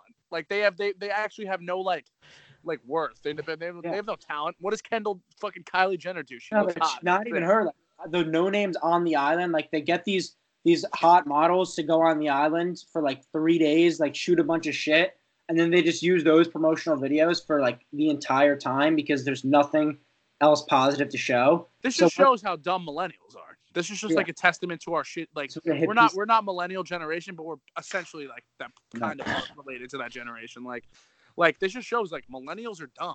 Like they just don't like they're dumb. They have no foresight. Like they just see like beach party and they're like, hell yeah, like let me like use my dad's credit card to buy like a fucking $10,000 ticket to Firefest. Right. So after they get kicked off the island, you can't feel bad for them. You can't. Yeah. You really can't. Well, that's what makes the documentaries like so funny. That there's no like real victim there. It's just Billy McFarland went to jail. Don't feel bad. No, the only real victim is the poor people in the fucking the island that had the people of the island are the victims. They didn't get their fucking money. It's like rich white douche like stealing money from poor like fucking like Caribbean people. It's fucked up. Assholes. So the guy behind this, Billy McFarland, we were going in earlier. He's just a guy who wants to be like a financial mogul, have a ton of money, but just refuses to work for it. Like that's a guy like even after when he gets out, he's never gonna work a normal job. He's always gonna be running some fucking scheme. That guy refuses to earn an honest living. Oh! You remember at the end where they're like he started up his like ticket sale thing after Firefest failed. Yeah. NYC live events. Yeah, NYC live events. So he gets back on the linear track. He gets like this new island to the Bahamas that like there's nothing good about it besides it's like a cool island. There's no infrastructure. It's like they book it on the worst weekend of the year because it's the most populated. And they're like, yeah, this seems like a good idea. Let's do this island. And so then they just like, they fuck around and then they promise all these villas and stuff. And that's what got all the millennials in. Like they promised all these artists. So it got all these stupid millennials in and they bought a ton of tickets. And at the same time, Billy McFarland decides to make this credit card he made Magnesis. So Magnesis was before this, right? So Magnesis, he had this idea that like there's like the American Express the black American Express card, right? And then he like decided to just put a black metal sheet over like a normal credit card and call it like Magnesis or whatever. And there was like it was just okay. This is why I don't get. This is the worst product of all time. The appeal of the American Express black card is that there's no spending limit. And then all he does is put a metal case on a regular credit card, which would still have a limit. But with Magnesis, you get weird perks, and then you could hang out in like an Airbnb townhouse he rents. And also the point of like the thing with the American Express Black Card, you also like there's also like weird like perks like that where you could like go to like weird lounges and like hotels and stuff and like American and like airplanes and shit. Billy McFarland is just like what's it called? Like he's like the disguise of wealth. Like all he wanted to do is seem like he's really rich when he's not that rich. Well, I think there's a lot of people like that. He's like he wants to be fake like new money. And the fact that he was able to get in the door with Magnesis, which is really just like the dumbest product ever, makes he bought a sheet of metal from China and put his fucking debit card in it. Yeah, it's the one of the like most like insane products I've ever seen. It's just ridiculous. Like how does that work? And then so his other ploy at the same time is like a wristband. And so you have to put like a shit ton of money on the wristband and then that's your like credit card for the weekend. So he doesn't even promote Magnesis in that way because it's like a new spending. Well, Magnesis was over before Fire. He started the Fire business after Magnesis. So it already flopped. So like he's trying to trick people into putting a ton of money on these wristbands that they won't end up spending. And he's like lying in emails saying they need to put like a minimum of 300 per day, 3,000, just all these numbers that are like insane. And the millennials are stupid, so they're still buying the tickets. Yeah. And then it really becomes like a holy shit moment. Like, is this real? They bring in Fuck Jerry to promote it, and they're just promoting this bullshit. The Fuck Jerry's a meme account on Instagram, and I had no idea that they were a part of this. And I was like, geez, like this is just a random Instagram account. Like, I can't believe they were trusted with this. And they're just promoting some shit that is not at all what the festival is going to be. So, like, as the weeks went down, like, really everyone is just fucked here. And there's, like, this – you could tell the festival is already, like, in the shitter and it's not going to go well. It's being promoted as something else. Ryan, you're begging to talk. You go. I think Fuck Jerry being brought in like kind of shows like the disconnect between like older people who have money now and like young people who are working on the internet. I feel like a lot of like old investors now, they'll believe in anything that gets big on the internet because they want to believe that's the next like boom. And like they believe like Fuck Jerry isn't a marketing company, they're a meme account that got big. But since they're able to grow this to get like however many millions on Instagram, because they were kind of like the first big meme account, I feel like all these old investors like behind Billy McFarland probably believed like, oh shit, they know the internet, they know how to do this. Where if like you heard that statement from someone your own age, that's ridiculous. What do you mean they know the internet? So they get brought in and they promote this like shitty festival. And because of that, and Billy McFarland's, I guess, convincingness, like he gets a ton of investors, he gets a ton of money, but the issue is it's still not nearly enough. And the big thing is time. They had to rush this whole thing because they decided on this idea 4 months in advance. And as Chester was saying before, you need at least 12 to 18 months, especially when it's on an island in a foreign country. There's so much like wiggle room and so much that can go wrong. And a lot went wrong. So the villas and everything that was promised was not given. And there were these hurricane relief tents, Hurricane Matthew, some random hurricane that they had to use for the villas.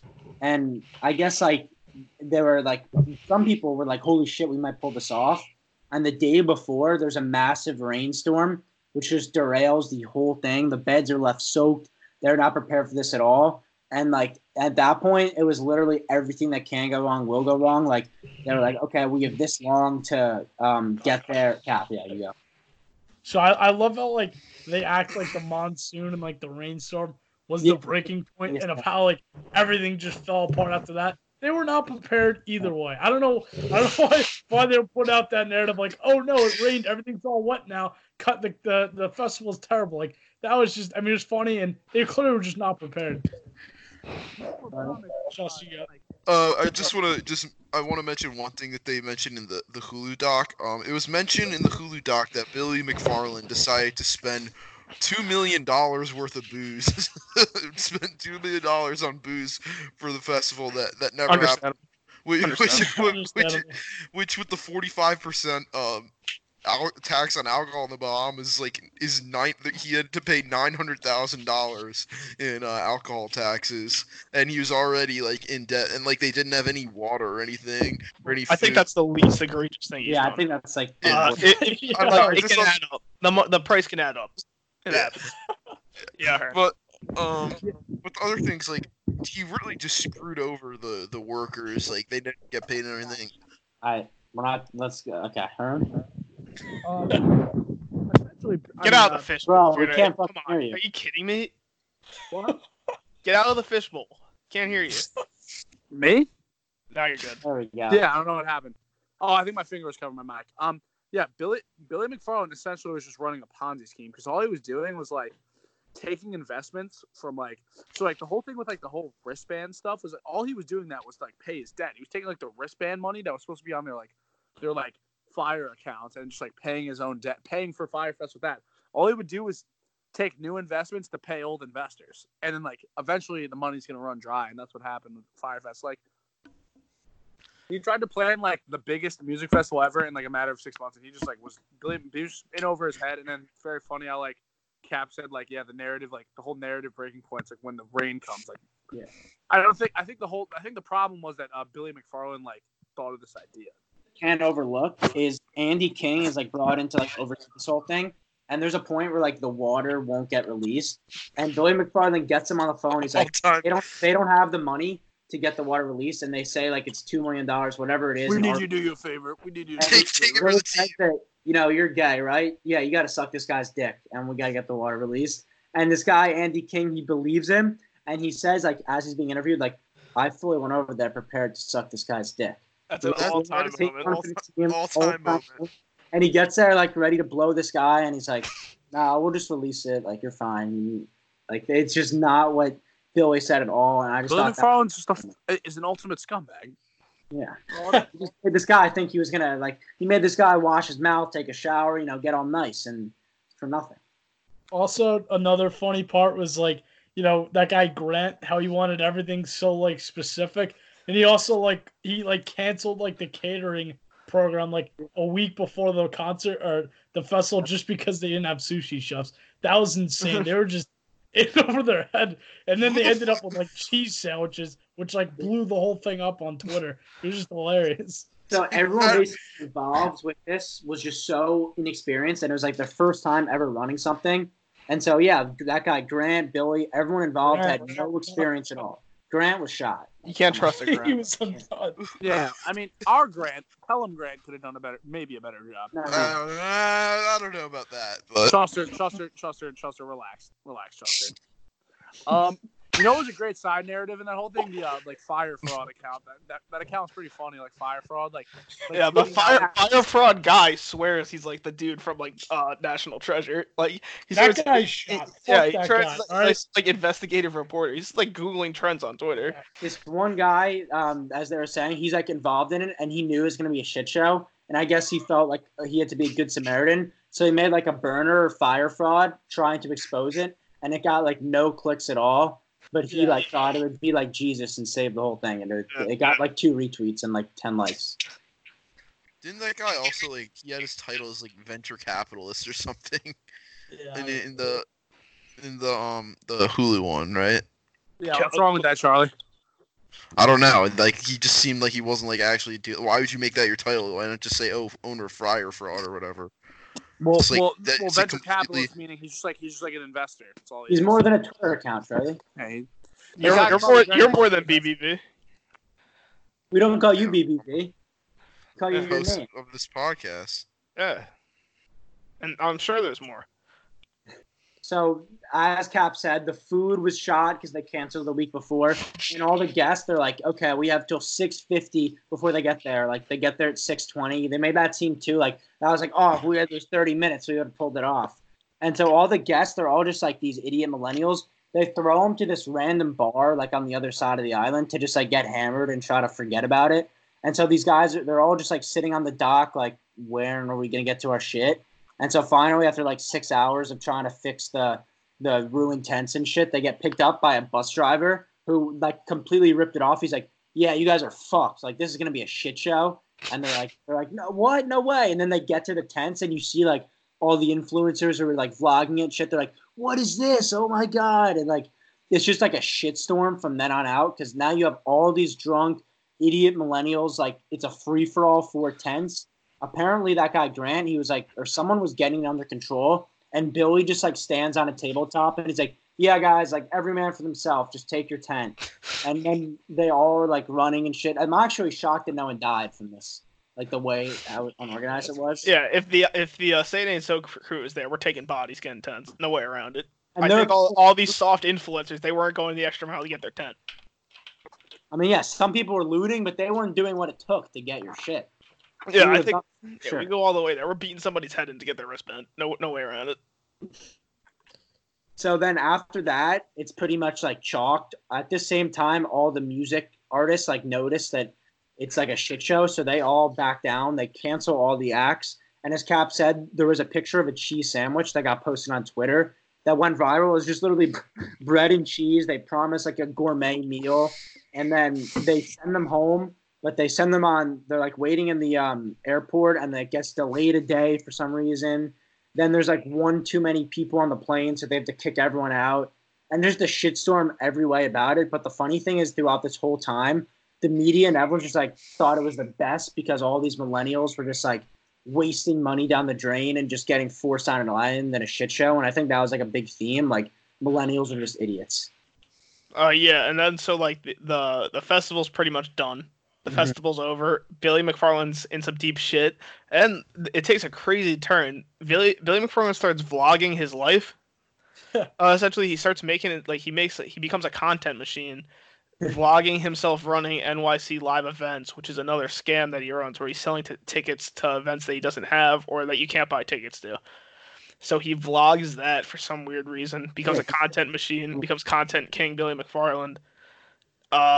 Then there is an interesting part where like he's starting to realize that he's in some shit. There's the investigation going on from the feds, and he asks his friend who'd served some time. He's like, "What's jail like?" He's like, "It's bad, dude. 23-1 first day." Billy McFarland's like, "What does that mean?" He's like, "First day you're in jail, you're in your cell for 23 hours, out for 1." Billy McFarland follows it up with an all-time cold take. "Well, I'm not going to jail." Well, the investigation comes through, and that's pretty much it for Billy McFarland. He gets hit on a. Yeah, 6 years in federal prison, Billy. All-time so he's talking on the Hulu doc. He's talking like he's in the Hulu doc. He's not the Netflix doc. So in the Hulu doc, he's like being interviewed. Like he's being interviewed, and he's like and the guy asking the questions is like, oh, so like, how is everything that you've said to me a lie, or have you lied about anything today? And then he's like, no. And then he's like, so what? Like I can pinpoint like things back, and then he's just like, I need a 10-minute break. All right, so let's go into. So we watched both the Netflix and Hulu docs, and the number one thing, as Charlie was explaining there, was Billy McFarland. They get him in the Hulu doc. He like recommended to do it, and in the Netflix doc they don't have him. So let's go into some of the differences between the two.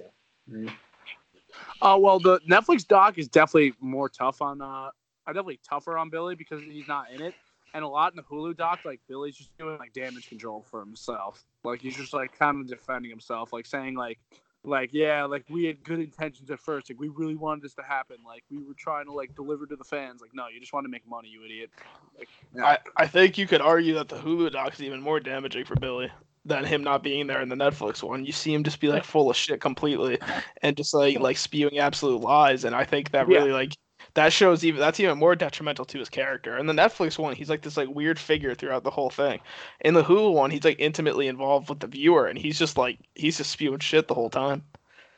So the thing that the Hulu doc does is different is they give you more of a backstory on who he is. Like they go over like how he was trying to make him seem like he was some schemer in 5th grade, like making people pay for him to fix their crayons. Like it was just this whole backstory that was just weird. And then they finally get to the good part that Charlie was talking about, where like they basically are like ripping into him, and he asks for like a 10-minute break, and they keep it on camera, which is like I think the best part of the doc, because you see him like get all flustered. They this one part that we gloss over is he says that he had all the villas, and they're like, you had them stay intense. What are you talking about? He says that he bought $2 million worth of villas and keys, just lost the box of keys, and that was it.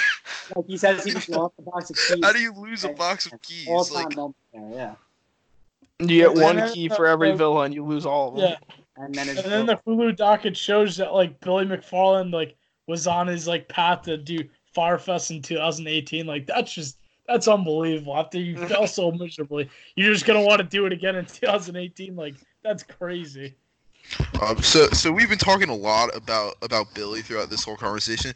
I think we need to touch a little bit more on his business partner, Ja Rule. How he like kind of seemed to be off clean like at the beginning, and like talked like he threw Billy under the bus. Yeah, he threw Billy under the bus, and then he goes on to like that show. I forgot what it's called, and he's like drinking or whatever, and then he's like, yeah, no, the whole thing was my idea, like. He's like, we never committed fraud. We misled people. Yeah, it's not fraud. It's false advertising. False advertising. Yeah, the show is like you get there, you get fucked up, and you like reveal a bunch of shit. A great concept for a show, and yeah, Ja Rule just like takes full responsibility for it after dodging it in court and everything. It was hilarious. It's a classic example of musician, like rapper, like trying to like just do something they're just not cut out for, like being like a media business mogul. Like you're Ja Rule, like you're Ja Rule, like you're not like a crank out man. some hits. You crank out hits. You don't like do like massive like planning that requires like a think tank to get done, and like all this stuff needs to go right. Like you're Ja Rule, like you just make fucking rap, all right? Like you're not like a business mogul. Like he like and like if you see in the interviews where he like tries to act like he's like the new Mark Zuckerberg, he uses all these like random buzzwords, and like he just like it's just like so annoying to try and see this like. To view this like monumental, like just like dumpster fire of a music festival. Yeah, it's like we see him as like a piece of shit who's lazy, and like he actually he's just dumb. Has like just dumb. It's crazy. Like Ja Rule's just stupid. He's just a buffoon. Yeah, a lot of people telling him that he was pretty smart though, and that led to some terrible decisions. He just had people that were like sucking him off the whole time because he's Ja Rule, like famous rapper. Like dude, like. Leave it to like people who know what they're doing. Like they had way too much control. Like they didn't like kind of like pass out responsibility a lot. It was really like Billy, Ja Rule, and like his other dude just like planning the whole thing by themselves. Like they brought no experts, no one to like plan anything. Like retarded. It seems absurd to me. The only help they brought in was Fuck Jerry, who helped on the marketing side. Why not bring in like? It seemed like if anyone would know how to market, it'd be like a celebrity, and then Billy McFarland, who built Magnesis. They would be the ones that would know how to market. Agency. You live in New York City, Billy, the business capital of the world. Go to a marketing agency and get it done the right way. I think the marketing was actually done pretty well. It's just that they didn't have anything to back it up. Yeah, they had the marketing. The art style idea was like a brilliant idea. Yeah, that was up a ton of interest, and that was displayed properly in the documentary. But they just had nothing to follow it up with. And like speaking to how like underqualified they were to handle this, like anytime Billy got stressed out on the island, he would just like hop on the ATV and gun it, like hit a straight line as far as he can, and then come back around and he's like fine. That's that's how he's like venting. Just really bizarre. Yeah. They're like in the middle of like so much shit and he just like leaves the room, like guns it straight and then just comes back the other way. So funny. So overall, which doc did you guys like better? Netflix. I think Netflix because Billy detracts from the documentary. He like detracts from it being in the Hulu one. He just detracts from it. Like it makes it more. The only reason I'm gonna pick the Netflix one just for the iconic moment, just for that I was fully prepared to go suck stick. Yeah, and that guy became a meme. That's an all-time meme. It's like how bad would you what would you do to do this? Is the picture of that guy's face. But I mean, I think I like the Hulu one a bit more just because I liked hearing from Billy, and then we get to see like it kind of exposes Billy even more, even though like it didn't really need to happen. Like we already knew that he was kind of like a fraud and whatever, but I still liked that they had Billy in the documentary. I thought that was interesting, so I kind of liked it better for that. For me personally, I'm gonna go with the Netflix one. I saw both in one sitting, and I saw Netflix first, so I was definitely a little drawn out with like the same story back to back. But I just think the Netflix one stuck to more like concrete. Like it didn't get into much of Billy's backstory, which I thought was more boring. Like the anecdotes from like 5th grade, I didn't need to hear that.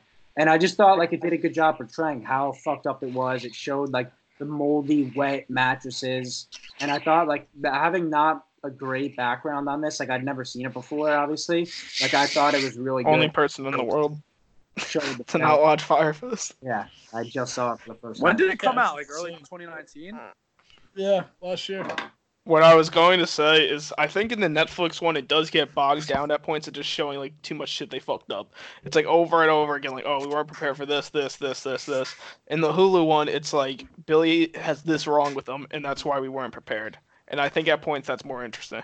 I think in Netflix it is kind of like repetitive at points. They just keep like screwing up over and over again. They just keep showing it. And that is like a little bit repetitive. Like that's why like if it didn't have that moment, I wouldn't pick it over the Hulu one. Yeah. That moment is just all-time moment. All right, so are we gonna recommend both of these? We're gonna recommend both of them. Definitely. I would recommend both docs. We definitely didn't like give you much information, so you'll be able to watch them and like learn as you go along. I feel like. Yeah, if somehow you haven't seen this yet, we'd say check. You've been living under a fucking rock. Yeah, watch it. Before we end, we have some huge things planned for next week. We'll get into massive things. So, yeah. I mean, we have the Say It Ain't So Fest coming up in 2 days. Yeah, so we have that coming up. 2 days from now. Huge. 2 days from now. Yeah, 2 days from right now. So we have our huge guest, my idol, Old Takes Exposed, freezing. Your cold. internet dad. My internet dad, he really is. So we have him on. We're going to talk a ton about just what made him start. It's going to be a fascinating interview. And then we have Say It Ain't So Mock Draft 1.0 on Friday. You won't want to miss that. So all 5 of us we'll go round robin. We'll go each we'll do a mock draft. We'll start at pick 1, just to clarify, not at pick 3. I think it kind of makes sense to start at pick 3, but so we're gonna start on mock draft. Is that okay? All right, thanks for checking it out, guys. God bless America. All right, Loft's out of there. So thank you guys so much. You're welcome. God bless America, as Cap said, as he always Peace. says. I mean, we have.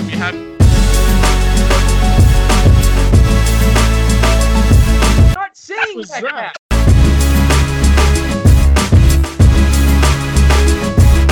What do you say? Chester, wake up!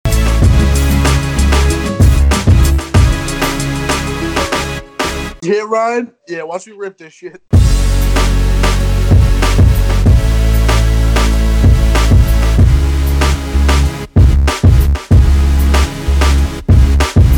changed my words.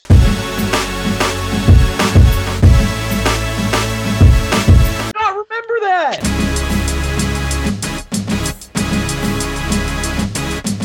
Chester just went off the deep end, bro.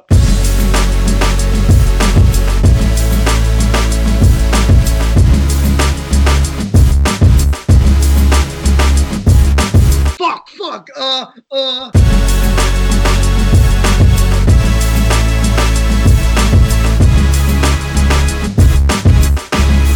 Are we still recording? Yeah. Let's go.